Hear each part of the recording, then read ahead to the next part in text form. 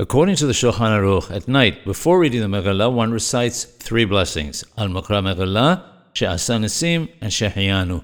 Maran Yosef Karo Zal adds that during the day, one does not repeat the blessing of Sheheheyanu when reading the Meghillah. The Ramah Zal in his gloss on the Shulchan Aruch writes that the blessing of Sheheheyanu is also recited during the day, and that this is the Ashkenazi custom. The question then is, what does a Sephardi do if he did not hear the blessing of Sheheheyanu at night? Maran Mordechai Eliyahu Alav Shalom writes that if a Sephardi did not hear the blessing of Sheheheyanu at night, he should try to hear the blessing from an Ashkenazi during the day. If this is not possible or practical, he should wear a new article of clothing of the type that requires the bracha of Sheheheyanu, and have in mind that it covers both the new clothes and the reading of the Meghillah.